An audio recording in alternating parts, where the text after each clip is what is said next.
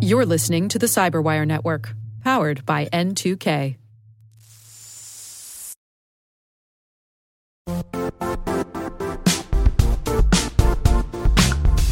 The IT world used to be simpler. You only had to secure and manage environments that you controlled. Then came new technologies and new ways to work. Now, employees, apps, and networks are everywhere. This means poor visibility, security gaps, and added risk. That's why Cloudflare created the first-ever connectivity cloud. Visit cloudflare.com to protect your business everywhere you do business.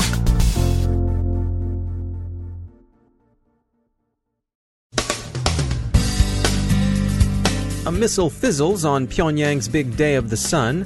Friday's Shadow Brokers leak suggests financial service and industrial IoT vulnerabilities.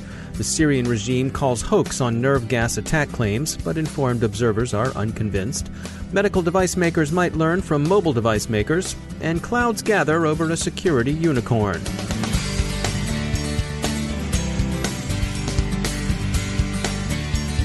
I'm Dave Bittner in Baltimore with your CyberWire summary for Monday, April 17th, 2017. Yesterday was the Day of the Sun in North Korea, an annual celebration marking the birthday of Kim Il-sung, founder of the Democratic People's Republic of Korea. The festivities were marked by the customary Soviet-style parade of military personnel and hardware. They were also marked by an attempted launch of a missile. That launch failed, with the missile exploding seconds after launch, according to monitors at U.S. Pacific Command. As when other earlier test shots on 2016's Day of the Sun failed, there's been considerable speculation that the missile was interfered with by U.S. cyber operations. This time around, the speculation is being carried mostly in the press of three of the other four I's, the UK, Australia, and New Zealand, and it's again based for the most part on a priori speculation. There is, after all, no shortage of ways a missile shot can go wrong, particularly missile shots using technology developed in as closed, secretive, and self-sufficient a society as North Korea. But there's clearly a fairly widespread wish in many corners of the world that Supreme Leader Kim's ambitions for a long-range nuclear strike capability could be frustrated by quiet cyber action, short of airstrikes or invasion. U.S. and indeed Chinese policy toward the DPRK has hardened recently, with U.S. Vice President Pence and other senior officials saying that the era of strategic patience toward Pyongyang has reached its end. Senior U.S. officials are warning that a North Korean cyber attack against U.S. infrastructure is likelier than a missile strike. U.S. Secretary of Homeland Security John Kelly was among those calling this weekend for greater resilience in the nation's ability to sustain and recover from such an attack. Observers spent the weekend mulling the Shadow Brokers' latest release of alleged NSA hacking tools. Their consensus conclusions are so far that the leaks suggest exploitation of vulnerabilities in financial systems and the industrial Internet of Things. Some of the more interesting material in the Shadow Brokers' latest pertains to a range of Microsoft vulnerabilities, particularly against Windows Server. Microsoft says, and observers agree, that it's already quietly patched the 0 days the leaks indicate.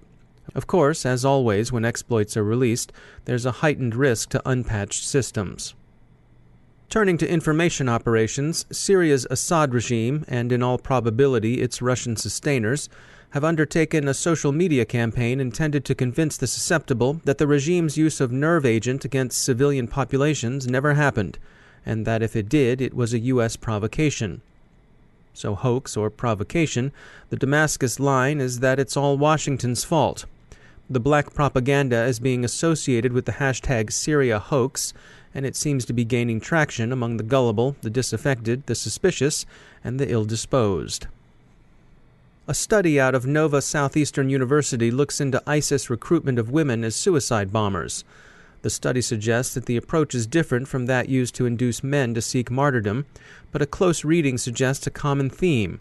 While the sources of disaffection differ, the promise is about the same.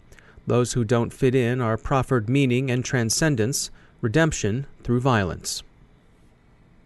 In the ransomware black market, Lockheed's out, Cerber is big, and Forcepoint announces discovery of newcomer CradleCore.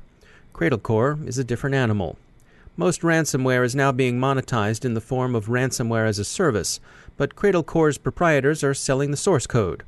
This suggests a force point that the hoods running it either have limited experience or are doing this as a sideline, or some combination of both. The U.S. Food and Drug Administration is being reported in the Wall Street Journal and elsewhere to have criticized Abbott Laboratories, makers of, among other products, St. Jude pacemakers, for having allegedly failed to investigate and resolve potential cybersecurity issues with its implanted devices. It's another incident that prompts concern about the security of the medical Internet of Things. We heard from Rod Schultz of Rubicon Labs, who describes this as another challenge raised for technologies built on batteries and software. He thinks the experience of mobile devices, which depend upon advances in those two areas, holds potentially valuable lessons for medical device security and safety. In this particular case, Schultz thinks that advice from the likes of Samsung, Apple, and Google would have been helpful, and that the FDA itself could profit from collaboration with them. Quote, each of those companies has processes and advice that the FDA could solicit to prevent battery, cybersecurity, and other mobile device pitfalls, Schultz observed. We are at the beginning of an incredible transformation in how medical care is given and received, and the FDA can probably do more than send out strongly worded letters. They have the power to proactively connect the world's technology pioneers with its healthcare pioneers so that the patient can benefit. End quote. In industry news, Bloomberg alleges that security unicorn Tanium is firing employees just before their stock options vest. Business Insider, which is also following the story, received a denial from Tanium, which says there's nothing to it. A company representative said, quote, we investigated this allegation and the data confirmed that there is no pattern or practice of terminating employees based on their vesting cliff date, end quote. The Bloomberg story also notes that, quote, at least 9 senior executives have left in the past 8 months, including the company's president, chief marketing officer, chief accounting officer, and the chief of operations and finance, end quote. Privately held Tanium, thought to be preparing for an initial public offering, is currently valued at $3.7 billion.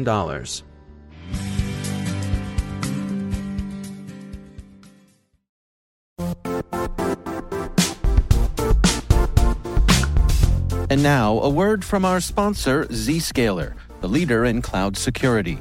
Cyber attackers are using AI in creative ways to compromise users and breach organizations.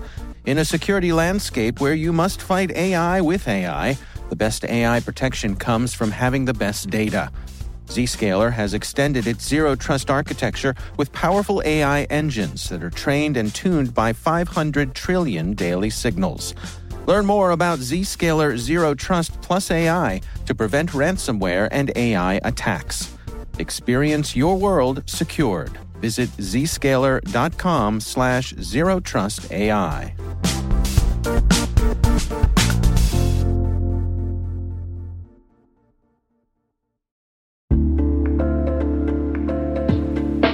Are lengthy security reviews pulling attention away from your security program? With the largest network of trust centers, Vanta can help you streamline security reviews to win customer trust, save time, and close deals fast. Proactively demonstrate security by showcasing key resources like your SOC 2 or ISO 27001 and provide real-time evidence for passing controls. And when a security questionnaire is required, Vanta takes the first pass for you. Visit vanta.com/cyber to take a self-serve tour. That's vanta.com/cyber.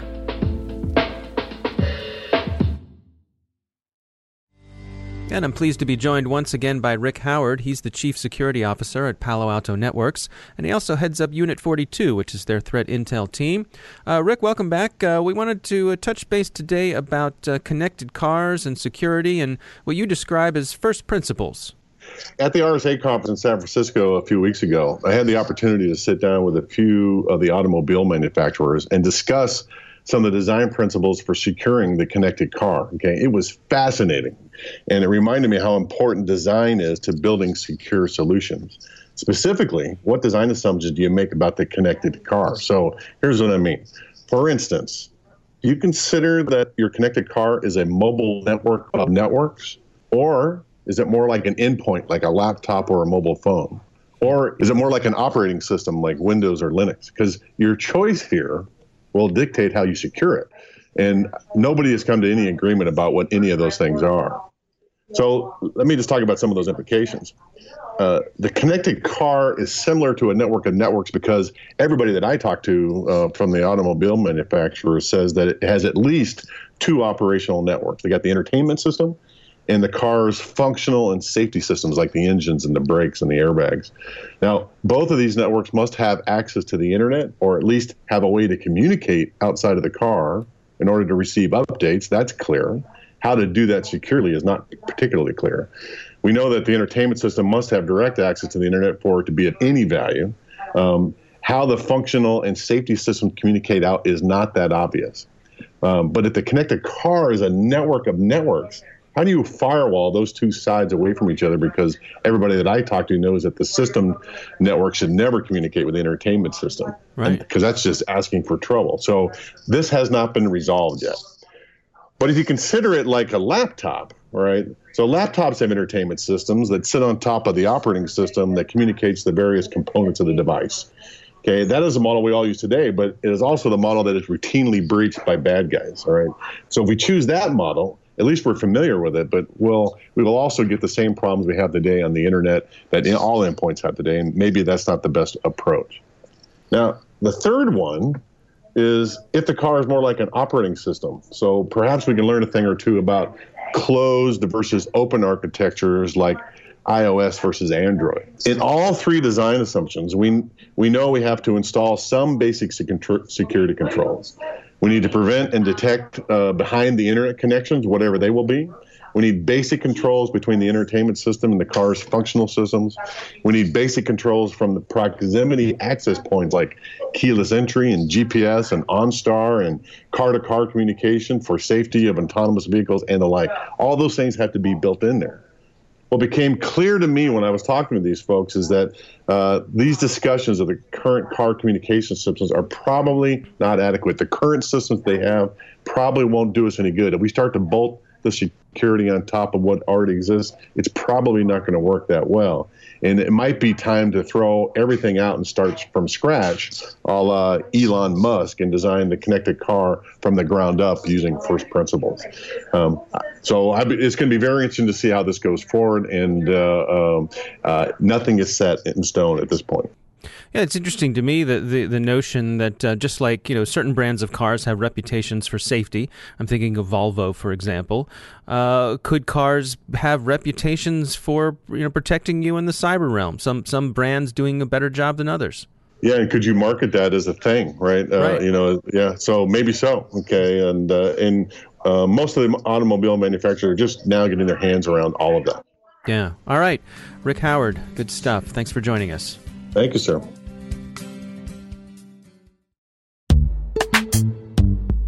Struggling to secure on-prem apps with modern identity? Don't worry, you're not alone.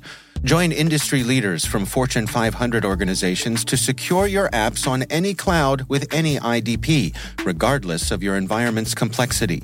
Meet Strata's identity orchestration platform, Mavericks. Say goodbye to the headaches of app refactoring and legacy tech debt. With identity orchestration, you can modernize legacy apps to use MFA or passwordless authentication in a few weeks, migrate from one IDP to another, and so much more without changing the app. No matter your IAM use case, Strata extends the value of your current identity investments. And the best part? You can try it for free today. Visit strata.io/cyberwire to share your biggest identity challenge, and they'll hook you up with a complimentary pair of AirPods Pro. Don't miss out. Visit strata.io/cyberwire. That's strata.io/cyberwire.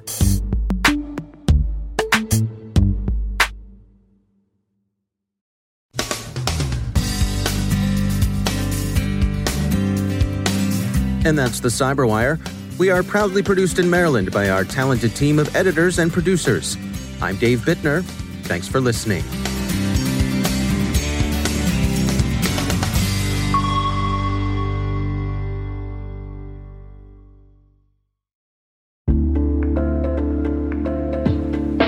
Hi, everybody. It's Maria Varmazes here. your host over at T-Minus Space Daily, and sometimes a guest on Hacking Humans, too. We here at N2K Cyberwire work hard to bring you concise, intelligence-driven news and commentary, and we'd like to know how we're doing. Please take a few minutes to complete our audience survey and share your feedback to help us continue to grow and meet your needs. Visit cyberwire.com/survey. That's cyberwire.com/survey to get started. Thanks so much for your input as we reach for the stars. It means the universe to us.